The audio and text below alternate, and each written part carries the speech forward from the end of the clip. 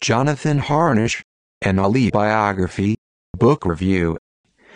The author of this deeply moving portrait of a schizophrenic is afflicted himself with schizoaffective disorder, Tourette syndrome, and a few other things. Jonathan Harnisch even calls himself the king of mental illness.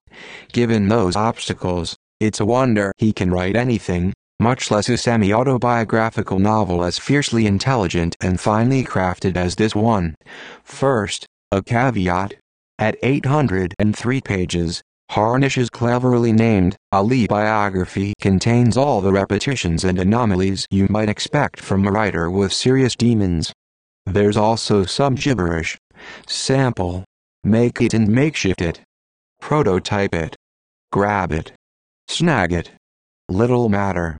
The protagonist, a disturbed trust funder named Benjamin J. Schreiber, who has a self-destructive alter ego called Georgie Gust boiling inside his head, may be the most compelling character in the literature of madness since Eight Beautiful Minds. John Nash. Unable to cope with dark childhood traumas, reclusive Ben transfers his fears and obsessions to his extroverted creation, Georgie, who falls into the clutches of a cruel sado-masochist lover, Claudia Nesbitt.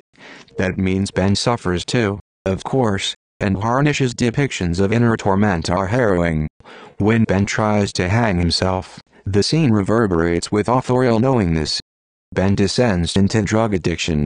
He tries to rob a bank in Pasadena. He spends years in a mental ward as everything I don't want to be.